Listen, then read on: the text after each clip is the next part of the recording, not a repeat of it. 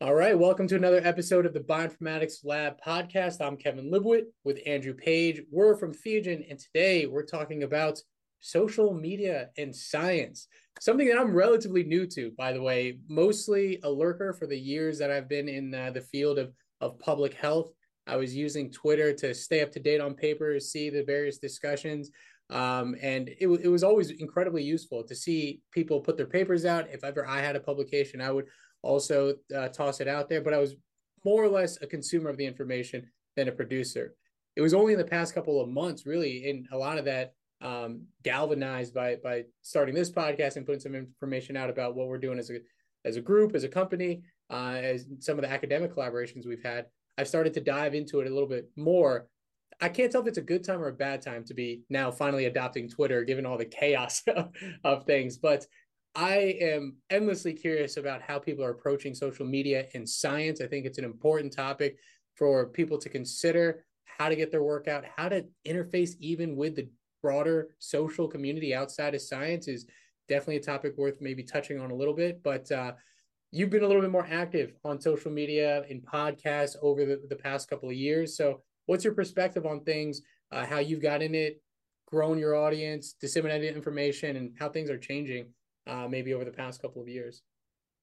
Yeah, well, I guess I never set out to be a celebrity or anything like that, nor am I. Um, but I found social media to be very useful, like academically and just for myself, keeping up with everything that goes on because we're in a very rapidly changing field. You know, it's not like we're in a boring old stale subject that doesn't change. It's changing so fast that keeping up is a challenge, and so I've used social media to do that. And in the olden days, like if you wanted to keep up to date with papers, people would, literally go and read the table of contents of the journal issue that came out, every month on a physical piece of paper, physical copy. They don't make them anymore, I don't think. But because everything's PDFs online. Um, but that's kind of how people would keep up to date and find new papers, you know? Whereas now it's been years since I've looked at that, maybe 20 years. Like now what you do is you go on social media and people are posting or boosting papers and it's like, oh, that looks interesting. Or people mention something on Slack. And that's how I get 99% of my papers these days is, passively just you see something interesting or people make interesting points. And yeah, it's very useful. So what I've been doing for the past years is making sure all my papers are open access. So it usually is preprints first and then, obviously publish later. And then, making sure people actually understand what it is, telling them about it, and maybe highlighting a few key points and going from there. Because if you're just, pushing out something into, a big pile with hundreds of thousands of other papers, no one's going to notice it. And you have to make that little a bit of extra effort to say to people who you think might be interested in or might find it useful that, hey, we did this nice bit of work and here you go. Yeah, I think that's a good way to look at it. What I'm hearing too is there's participation in maybe two broad categories of consumption and production. And even just on the consumption side, I think when I was getting really into social media was when I was in my graduate program as a master's student. I was reading a ton of papers. I was following a couple really influential, maybe I would call it, scientists in the field who were really, high production, putting their papers out. And then they would also often retweet or highlight other papers that were out. So it was like you could follow relatively few people who would be your access to the entire field.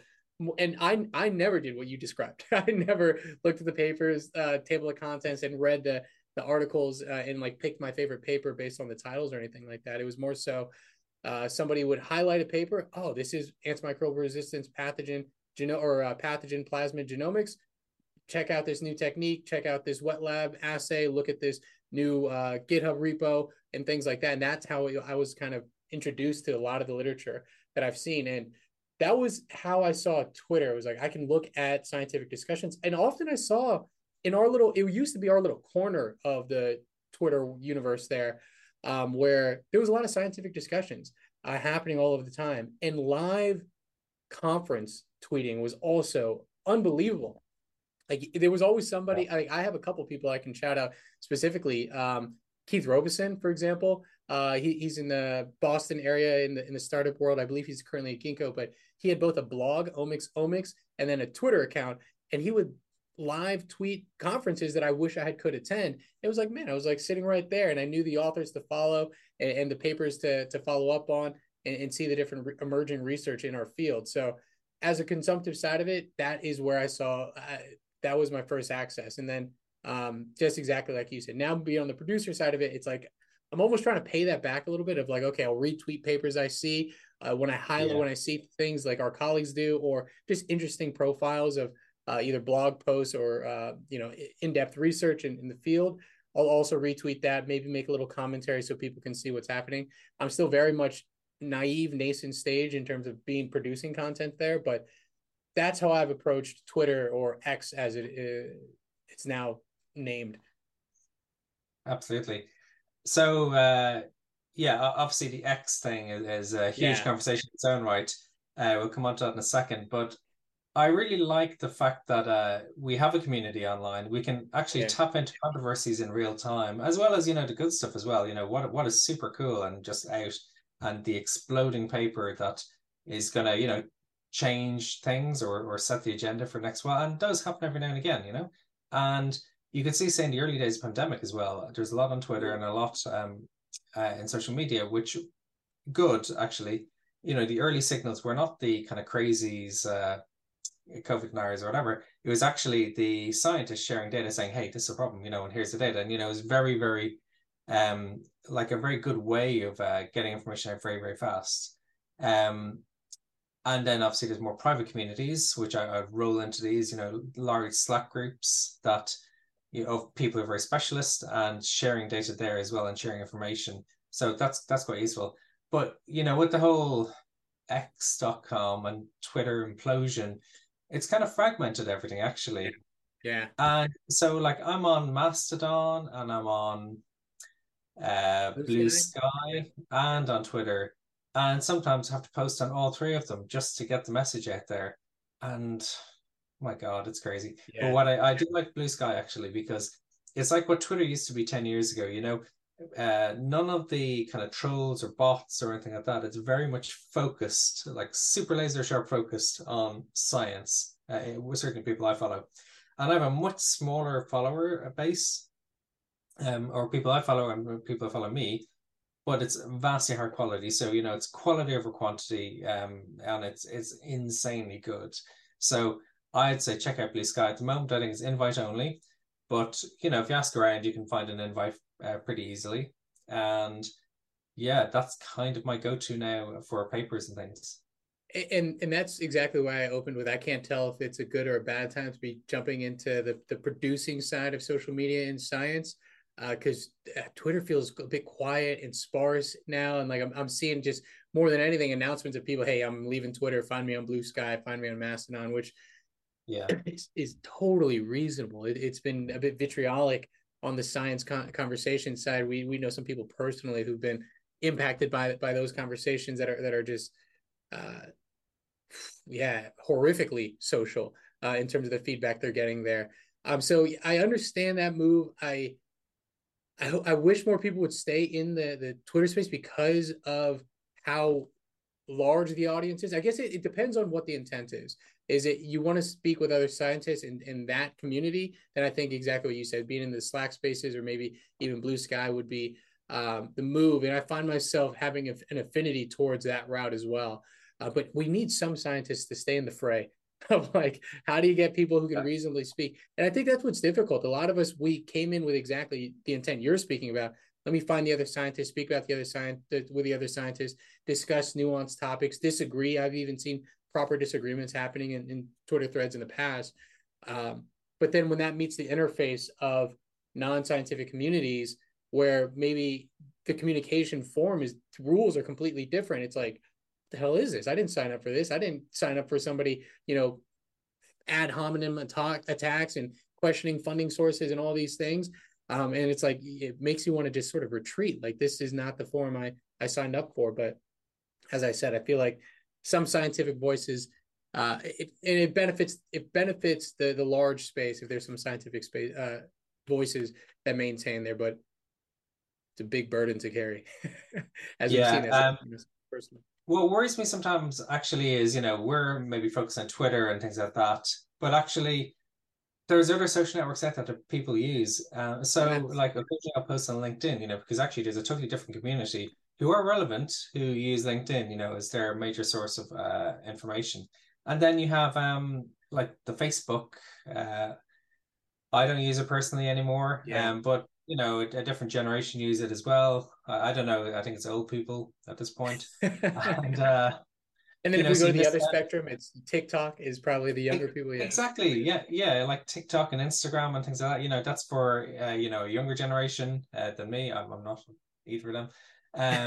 But I think, well, are we missing out something? Are we missing out, huge and entire generations of people because we're Yeah. focused on I guess Twitter, and maybe that's for middle to late career people, and actually maybe we should be looking at the early career people who are actually on all these other social networks. So yeah, I I don't know the answer to that, but maybe we'll deploy you, as our TikTok dancer.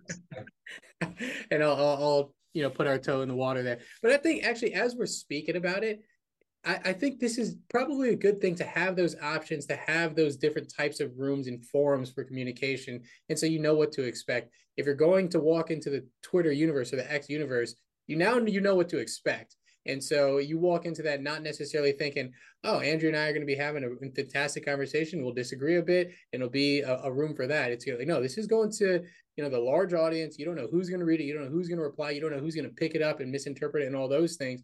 And that's that space. Whereas actually, like you said, I found it really helpful posting things on LinkedIn because it's more of a professional forum. This is what people are there for. You're not saying that same level of I don't know what to call it, like liberal discussion. Not liberal in this like free. I'm using euphemisms for what you would describe X as. But people are professional. They're not. Professional is probably the best way to describe it. They're usually posting in a professional capacity, or their company is actually on LinkedIn and can see everything they post, so they have to moderate a little bit, self-moderate. A bit more buttoned up is maybe, and yeah, so there's a Conservative. decorum there that people are using. So there's all these different forms, and I would even say like GitHub has become a bit of a social media in its own right, especially when I was looking at like Pangolin, and when I was looking at Pangolin issues and pull requests in the past, it was like, man, these are fantastic posts. I'm keeping up with the science by looking up, Yeah. watching people submit new variants and things like that. So it's like there's different forums there, and I know people from their GitHub issues or pull requests and all these. So if you want to go super technical, that's become its own social media sphere as well. And people even use like the little commit profiles. It's like a little bit of a social badge. Yeah, But the green I dots in your actually commit history. I just realized that I've got 132 followers on GitHub. I didn't even Oh, know you see, could look at follow that. people. You're Yeah, I didn't famous even on know you could GitHub follow as people. well. You're like in the thousands on X there too. Is Blue Sky? What is the audience volume there too? Is similar Uh, size or? I've a couple of thousand on X, but actually, I think Blue Sky is, maybe 10% of that, but it's much higher Yeah. quality. And it's often Mm, the same people. There's a huge overlap, but it's high quality, and they're real active people as well because that's the you big see it thing very too. Yeah. quickly. And yeah, I'm definitely a Blue Sky convert in this case. There's also Mastodon as well. So there's Mastodon.science, which is run by Nabil Farid Ali Khan, who does podcasts with me, and Yes. Duncan Cannell and Emma Hycroft. So, and Lee Katz as well. And so, yeah, there's different avenues, for to see different people. And so you don't have to stay with the stodgy old, X.com, which is Yeah. quickly dying, I'm afraid. Yeah. Yeah. It's becoming less inviting to the conversations I think we're seeking is what I can confidently say. I don't know anything about the user base or the audience that their developers are seeking, but I think in terms of the discussions that we're searching for, it doesn't feel like that's the forum. So Blue Sky, you'll probably see. I know you're posting more on Blue Sky. I'm on there a little bit. Every now and then I'll post something or re sky something. I don't know the verb I don't know. in that space, but yeah, I think that's a pretty good picture of where things are at right now. It's almost like a speciation event we're watching. We're watching different environmental Yeah. pressures come into the environment and watching how things adapt. So, and it's happening in real time. So those are really the ones to keep, I think, most in mind is, X, of course, Blue Sky, Mastodon, the different Slack channels. I'm an advocate for GitHub as a social media platform. And yeah, it's going to be interesting to see how people continue to deal with this. I think this is probably something that, to some extent, in even university settings, people are going to be talking about. Like, there's an ethics conversation, there's a scientific communication component. It's becoming an inarguable part of people's career profile at this point, even if we're just talking LinkedIn alone. So yeah, I'm glad we had this episode on this. Probably first of many, I'd imagine. Absolutely. Thank you very much, Kevin. All right, we'll see you in the next one.